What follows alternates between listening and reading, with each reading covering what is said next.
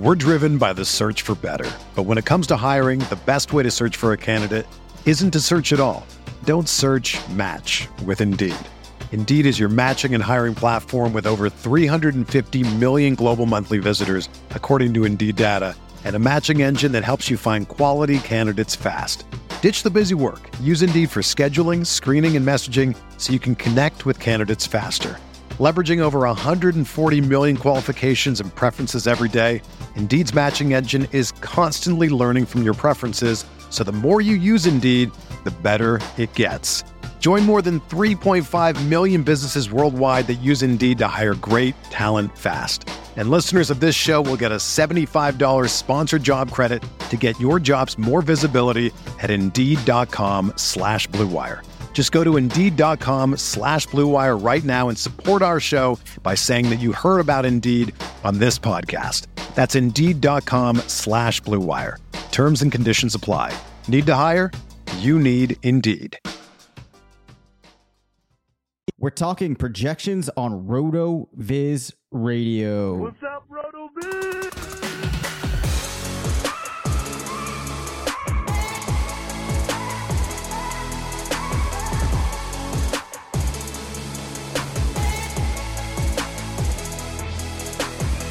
Welcome into the RotoViz Fantasy Football Show. I'm Dave Cabin alongside Curtis Patrick. We're two of the owners here at RotoViz. I am back. We're going to be having a normal week, 3 shows with Curtis and myself. How did it go in my absence last week, Curtis? Oh man, it went pretty well. We had a really fire episode. I talked about some of my highest owned wide receivers in best ball tournaments. There's some guys that we had talked about in weeks leading up, but I laid out a more in-depth case for each player. So we've talked about Cooper Kupp, the two of us, and Danny Kelly. We found out that he's very big on him as well. One of our guests in the last 2 weeks, and always feel good for that confirmation bias with a big name and respected analyst like Danny. And then I also talked about Chase Claypool and Michael Thomas. So I ended up then I don't want to give away these articles too much, but I did end up writing about one of those players. And then Sam Wallace actually ended up writing about 2 of those players in his most recent Dynasty Trades article, and he linked back to our pod. So there's a lot of really good analysis that I think will end up being actionable for people. So that's what we got into last week. And then we'll just let people behind the curtain here. For those loyal listeners of the podcast, you may. So I didn't have any of Dave's drops. So listen, Dave flubbed the drops in the week leading up to his vacation because everything was messed up in his studios. Well, I didn't even have the drops. Okay. So I'm playing like my old Dynasty Command Center music for our lead-in music. And then the big old, like, what's up, RotoViz thing from the beginning of the pod. I had to just like fake it. So I faked it and added a bunch of effects. And luckily nobody made fun of it too much. Or you and I just care way more about that part of our intro than anybody else. So that's how it went, man. Yeah, that's how it went. Yeah, well, I love the dedication to that. I can't wait. I have not had time to listen, as you might imagine, but I'm now going to have to go back 100% and just listen to check that out. But you know what? Let's get into the content. So today kicked off the Scott Fish Bowl. Given the number of people involved in it this year or in satellites, let's just quickly touch upon how fun it has been to start drafting. Curtis, I believe that you and I were both picking around the corners. I was at the 111. I think you said you were at the 112. Real quickly, how's your team doing? Yeah, I was at the 110. Okay, 110. So yeah, we're both right there on the corner, man. And my draft definitely is not going how I thought it would. We talked about this in previous podcasts, and it feels like it's something that I mention every year on the Scott Fish Bowl Podathon, which you and I had a chance to participate in this morning.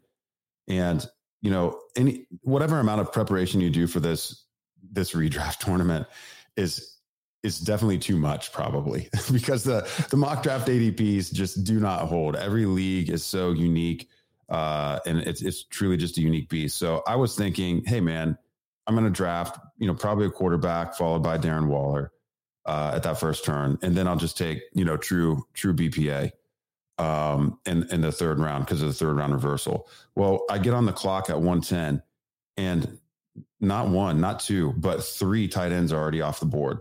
by 109. So Kittle and Waller both already gone. So my entire structural like identity of my team is going to be different than what I thought. I thought I would be invested in elite tight end. So I had a decision between Lamar Jackson and Justin Herbert, and I went Lamar Jackson. And my thought there was, although the rules as like the scoring as constructed might favor a player like Herbert, who will probably have a higher completion percentage, et cetera. I just feel like as good as Herbert is, I just don't see him pulling away from the pack as a QB1 that really separates like Lamar Jackson would if he really came up aces in 2021. So, it's a big tournament. I'm swinging for the fences. So I took Jackson there. And then to my delight, at 203, Saquon Barkley was still sitting there. So I took Saquon Barkley. And then to my extreme delight at 303, I was able to select wide receiver 2, Tyreek Hill. So wow. I start with Lamar Jackson, Saquon Barkley, Tyreek Hill, very possibly a trio of overall, positional number ones at their position. I don't think that's super crazy to envision that happening. So yeah, I'm waiting. I'm waiting anxiously to see what Mike Beers does at this 312-401 turn. He's Mike Beers is in my division. And I think what he does at this wrap here is really going to set the tone, for the rest of the draft. So now I'm sitting and waiting. And what about you, Dave, man? How'd you start? So I started, this draft has been a little bit strange in that it just doesn't feel like a team I normally put together, but started off Alvin Kamara actually at the 112, then came back with George Kittle. And I was hoping that I might be able to sneak my way into Jalen Hurts. He went just a couple picks before, ended up going for the quarterback, and went with Kirk Cousins. My league did go pretty quarterback heavy for a stretch, as you probably would see in some of these leagues, given the super flex element. Darren Waller went right after George Kittle and then Saquon Barkley. So in my league, you had Saquon at the 204, and then you had Kittle at the 202, Darren Waller at the 203. It was interesting to me to see that Barkley seems to be going later than people would have expected in a lot of these leagues, which I think is some of the residue of him being unavailable for such a long time last season. Yeah, I mean, I sound distracted. I'm trying to do is see if anybody started with your exact start. So former RotoViz alum Josh ADHD has been building this, fun app, free to the masses, playing the tournament over at Roto Grinders for a few years. So you went Alvin Kamara, and then you went Darren Waller. No, Alvin Kamara, George Kittle. George Kittle. Oh yeah. I actually saw somebody. You were creating quite the buzz on Twitter earlier today, Dave. Somebody actually was saying that.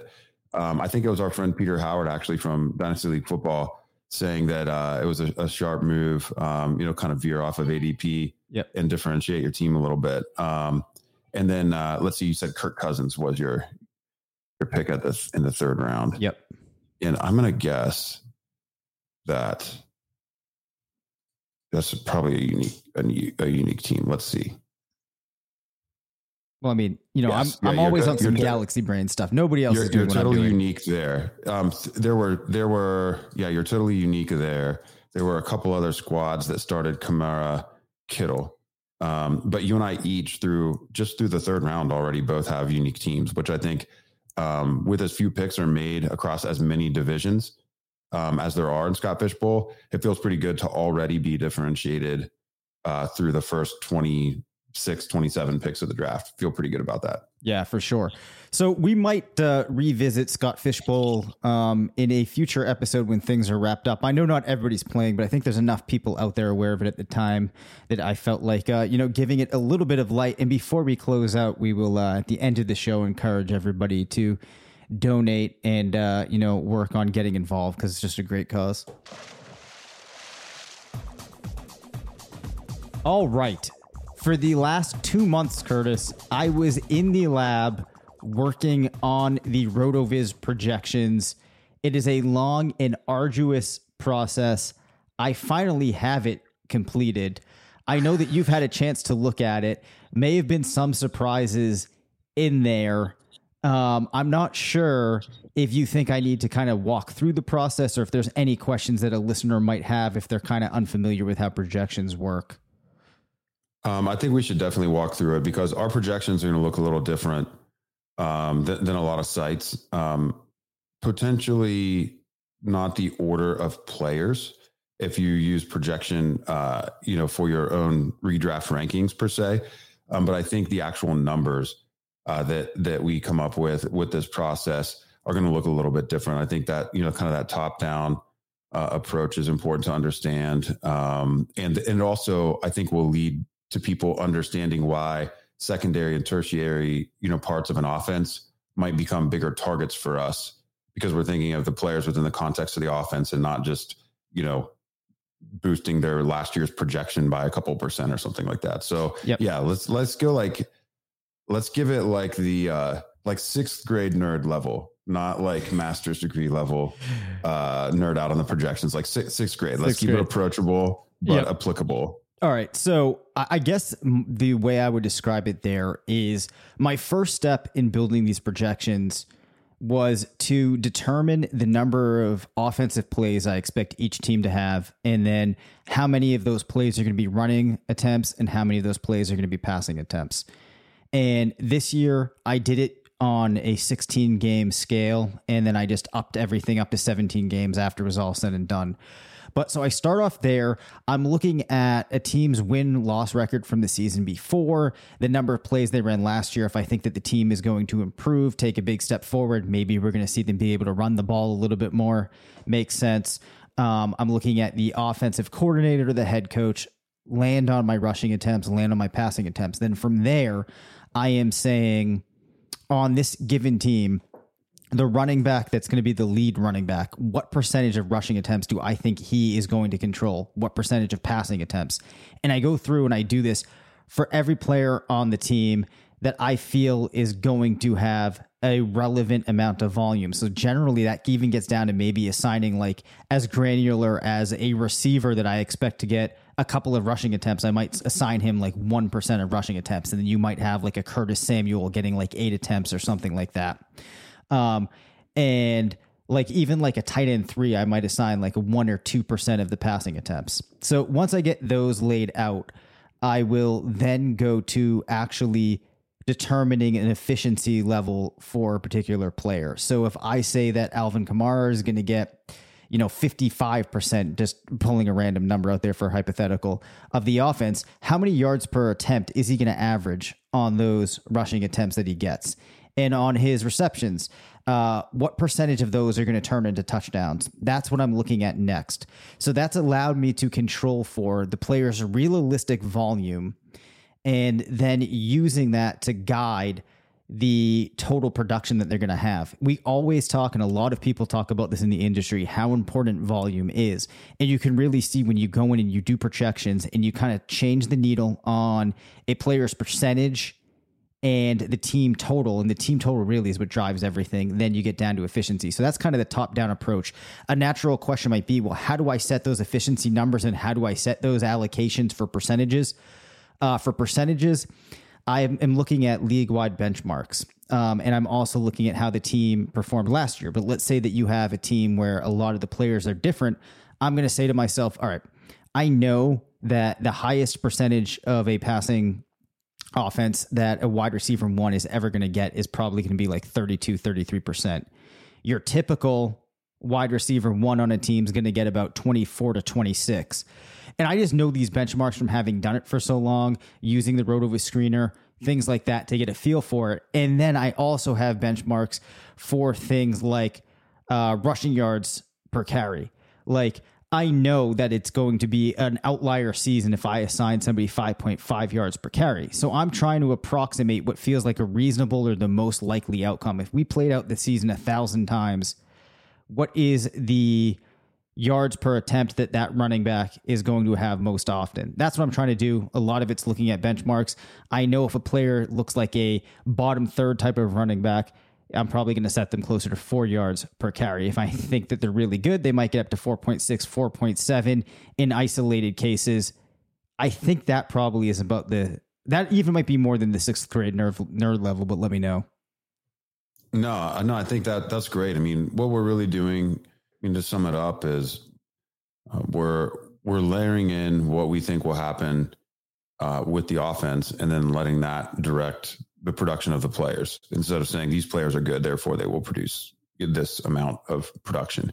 And I think it's important. I think it's important that people understand that, because it's a bigger exercise, and it's one that is more meticulous, but should yield, better results, provided we're correct about those offenses.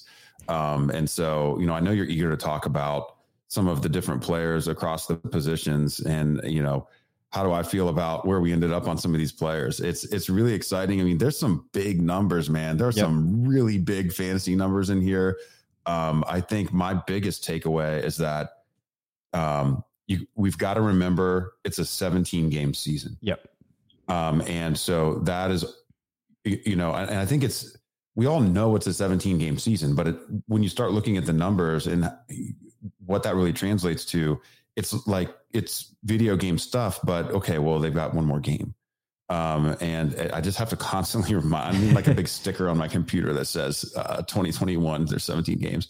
And so once I remind myself of that, it seems, a little bit less far-fetched, but it does seem like a season that, our projection process is saying could be, just an absolute track meet. Yeah. So I guess for the best offenses. And that's my main takeaway. It's just some awesome fantasy production from the big teams. Yeah. So the one thing I probably should caveat here is that projections, no matter how reasonable I try to make them, end up being a little bit rosier than you could actually expect, because normally what happens is you have a couple of big injuries or a couple of things that you're completely off on that have a huge trickle down effect. So like, not that I think it's going to happen, but if Kansas City came out this year and was just not the same team, or if Patrick Mahomes gets hurt week one, there's this huge trickle down effect that is hard to account for in any projection set. And there's always going to be a couple of these black swan events every year. So as a result, things normally do look pretty rosy, but I think that we continue to see just a really solid offensive year. As you've probably seen, my Tampa Bay projection, super exciting. Obviously, Kansas City, super exciting. We have a lot of teams in there and a lot of players to get really excited about. As we talked about on the Podathon, some exciting numbers too for the Cardinals. We're driven by the search for better. But when it comes to hiring, the best way to search for a candidate isn't to search at all. Don't search, match with Indeed. Indeed is your matching and hiring platform with over 350 million global monthly visitors, according to Indeed data, and a matching engine that helps you find quality candidates fast. Ditch the busy work. Use Indeed for scheduling, screening, and messaging so you can connect with candidates faster. Leveraging over 140 million qualifications and preferences every day, Indeed's matching engine is constantly learning from your preferences, so the more you use Indeed, the better it gets. Join more than 3.5 million businesses worldwide that use Indeed to hire great talent fast. And listeners of this show will get a $75 sponsored job credit to get your jobs more visibility at Indeed.com/Blue Wire.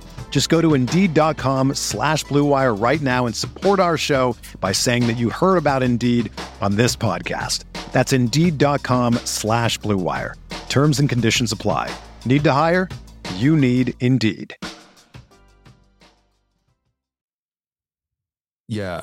When I drill into your Kyler Murray projection, the leap that he makes in passing is insane. Going from, the low to mid 3,000s into the 4,800 passing yard area. I like what you did with the rushing and dialing that back a little bit. 11 rushing touchdowns for Kyler Murray, I think is going to prove to be an outlier. And he's been very vocal throughout the offseason about, wanting to run a little bit less. They have more weapons than ever. Rondale Moore, a nice outlet, healthy Chase Edmonds all year, I think will garner some volume. AJ Green, we talked about this probably 2 months ago. I really have talked myself into AJ Green being somewhat relevant in fantasy this year. I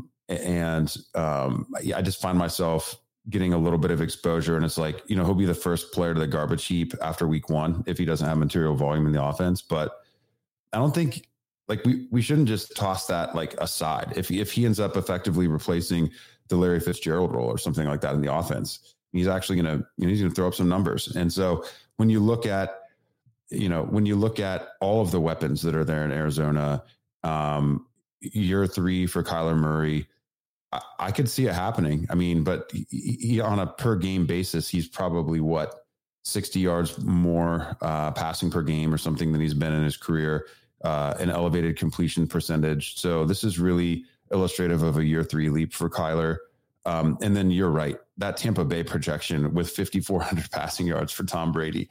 And I don't think, we know something is going on with Brady for him to play the way he's playing at age 43, look the way he looks at age 43.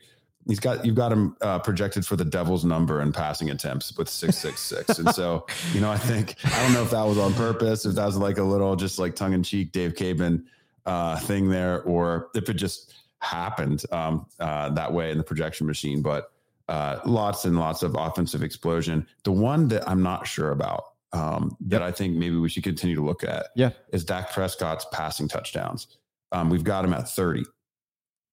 And I think with all of the weapons that are there and how you and I feel about the Cowboys offense, I'm just wondering, was that overall passing volume a function of your thoughts on their Vegas win totals and, how much, positive game script they're going to have? I guess we'll need to look, at the running back projections in tandem, kind of understand. I would expect with the low touchdown numbers like this, I would expect to see, perhaps boosted rushing touchdown numbers, maybe for Zeke and Pollard in combination or something like that. Yeah. So actually this is one of those things I think where you've raised kind of one of the flags of something that I had been questioning. And so this was after my first pass. And what I tried to do on my first pass while I was going through was not look at where players or like teams were coming out in comparison to others and just make my pass through going off of what the numbers were telling me. Now, one thing that kind of held this team back in terms of passing touchdowns was just that they don't have, well, there's really two things, right? Like Amari Cooper, if I give him around a receiving touchdown percentage around 8, which feels very normal for him. So it's not bringing him too far up, not bringing him too far down from what we've seen. That gets him at 8. Then you have a player like Michael Gallup, who doesn't profile as a high touchdown scorer. And then CeeDee Lamb, I guess, could be the piece that kind of swings that. So I only have him with an 8% touchdown rate, puts him at 7. So I think what's kind of making Dak's numbers go down, Curtis, in comparison to a player like Kyler, where I have DeAndre Hopkins as a big touchdown scorer, it's that the players on his team, really the receivers, I don't see any of them running away with a tremendous amount of touchdowns. Like I don't see one of them scoring 12 or 13. Not having a player like that did hurt him. Now you could say, well, all right, so those guys don't, but maybe, the less relevant receivers, the guys that are getting, 5% of the targets, 6% of the targets, maybe we see them score a high total of touchdowns.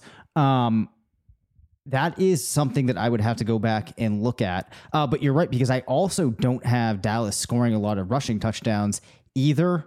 So I think you make a great point here. And that's probably something I actually should go back and take another look at. Because on a 17 game season, what would you have expected just like off the top of your head to see?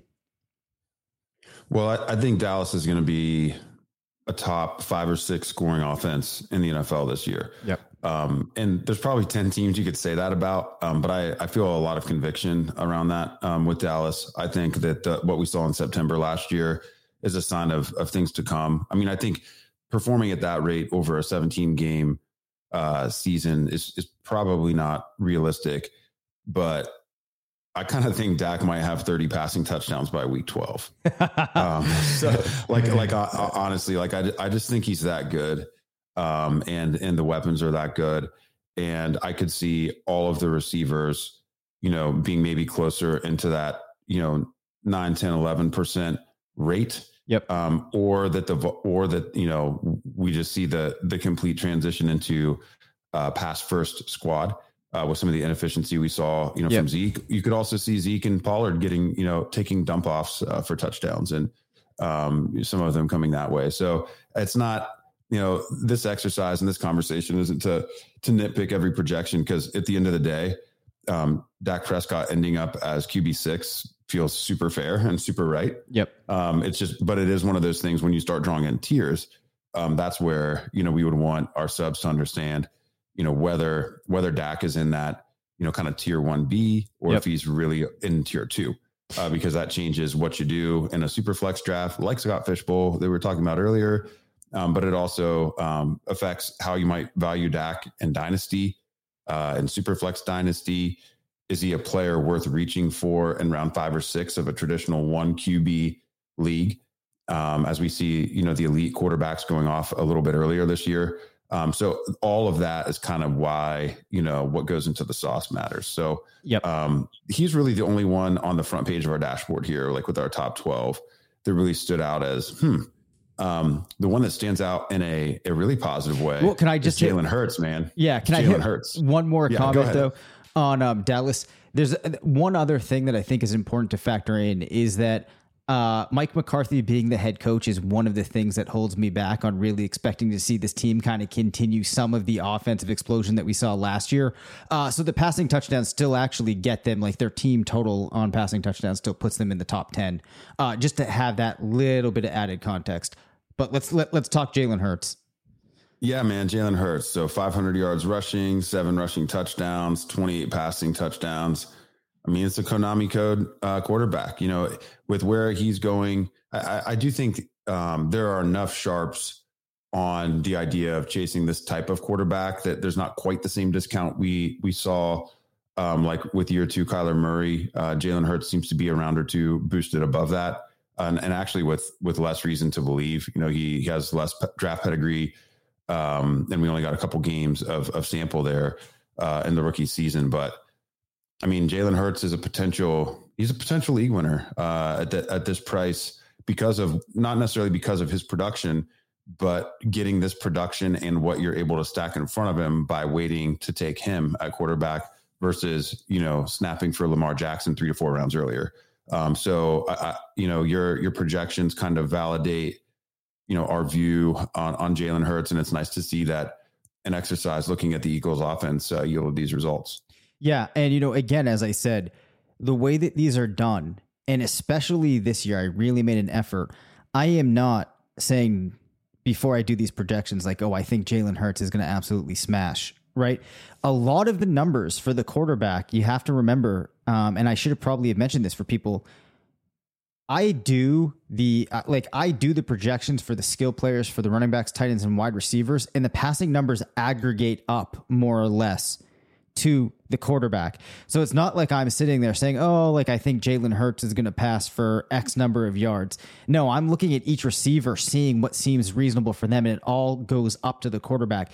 So this is a process where I can't really force it to make, I can't force my love of Jalen Hurts into the numbers. It still all has to make sense, right? So to see it come out like that in a team where there's no specific receivers that I'm super jazzed up on is really impressive. As you said, a lot of that has to do with the rushing ability. But yeah, super exciting for Hurts.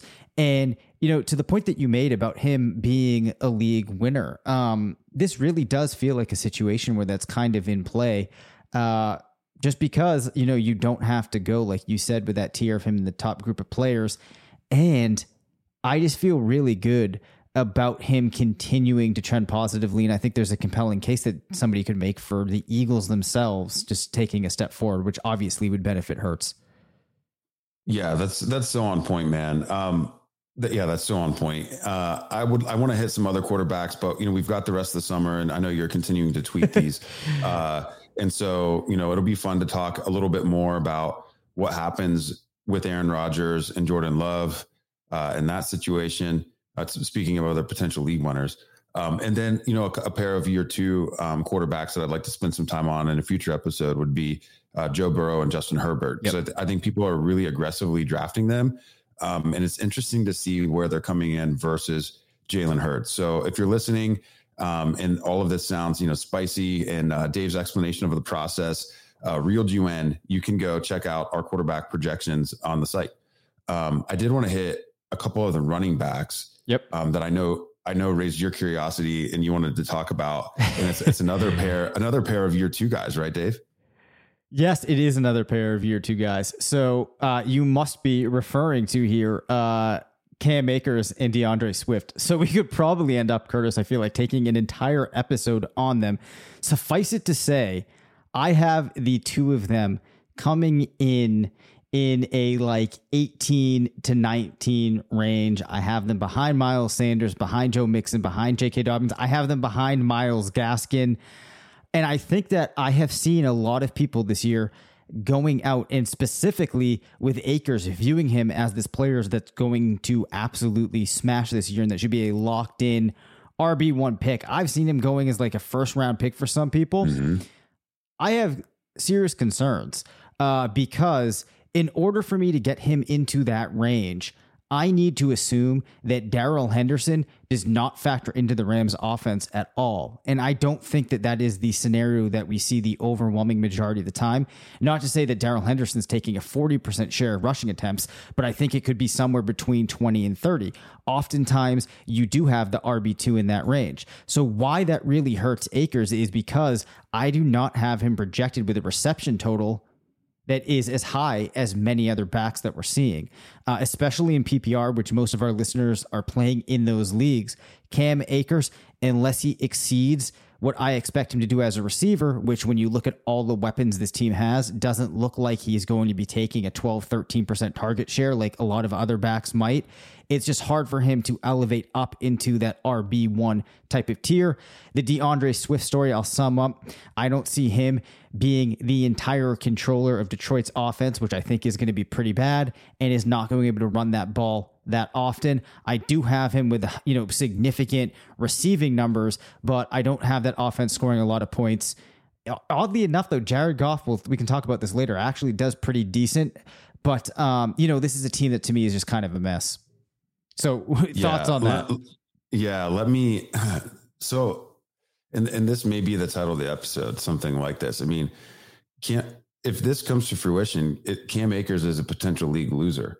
And you've got him at, not you, our projections process is yielding a result where Cam Akers is among year two running backs. He's the RB5, which everyone is just ready to have him right behind Jonathan Taylor or even, above Jonathan Taylor for some people.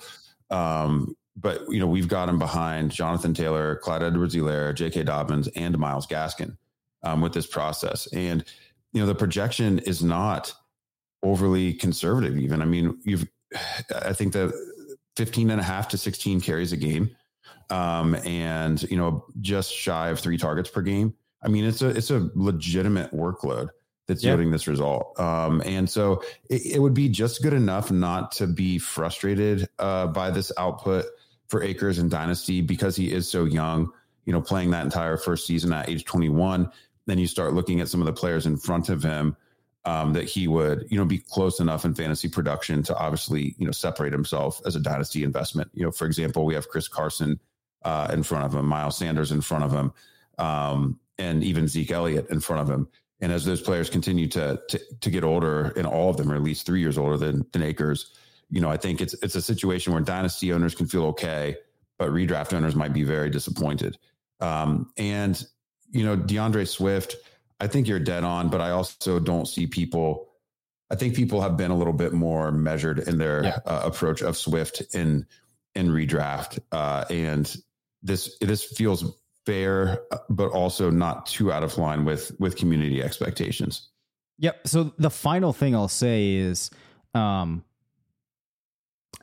it feels slightly uncomfortable to have Akers so far off of consensus, but it just makes sense when I go through and do these numbers. I've been doing these long enough now that I don't feel any compulsion to move players to what feels like the consensus. And I think that's how it should be. I am not doing our readers or our listeners a service if I just kind of force things into the range where, I don't feel like anybody's going to call me out for having them in the odd range. I just let the process speak for itself. Yeah, man. And the takeaway too is to not get so hung up on the actual fantasy projection, the PPR projection, for example, to where you miss kind of what the projection is telling you. Yep. It's not about the points, is what's it telling you. And what this is telling us is that Cam Akers shouldn't be treated as an elite top tier running back in round one. So he's not a player to swerve off of an early elite wide receiver or early elite tight end build for. Akers is a player to take, as he slides. If some of those players that, we do value in round one and two a little bit more, to me, it's more of a situation where, if he slides somehow into the mid to late round two and you feel like there's enough wide receiver value to follow, perhaps you could pull the trigger there. But this is not a player we're touching in the top, certainly not the top 8, and definitely not like even the top 15, I think, for either one of us, considering he's coming out at RB 18 here. So Dave and I will be fading Akers near his current ADP in redraft. And I think once you look at Cam Akers' projection within the context of the entire set, you probably come away with the same takeaway. If you take issue with that, I know Dave's going to tell us how you can call in and tell us how wrong you think that we are. But again, this is really, this episode hasn't been as much about, the specific players we wanted to talk about. It's really to let you know how our projections are done, who does them, why we think it's the right way to do them, and the fact that they're on the site and ready for you to absorb. So go to rotoviz.com, make sure you're subbing up. You can subscribe to our premium email and see, how you can subscribe, or you can just go to rotoviz.com and check it out. But Dave, tell them where to call with their angry comments. Yes, you can call 978-615-9214. Again, that's 978-615-9214. The one thing I would say before you call in, you might want to go to RotoViz, open up the projection machine, something that Mike Beers and I together spent a lot of time putting together, using the process that we've been refining at RotoViz for years. And Mike and I tried to make something that would just make it so easy for anybody to start doing their projections. It walks you through the process. You might realize when you start going through this, how I come out with some of the numbers that I do. So 978-615-9214. That takes us to the end of this episode. We will be back on Wednesday, and we will see you then. Thanks for listening to the RotoViz Fantasy Football Show. Don't forget to rate, review, and subscribe. Follow us on Twitter at DaveCabanFF and at CPatrickNFL. Email us at rotovizffshow@gmail.com. Visit rotoviz.com/podcast for more information on listener-only discounts. And until next time, thanks for stopping by.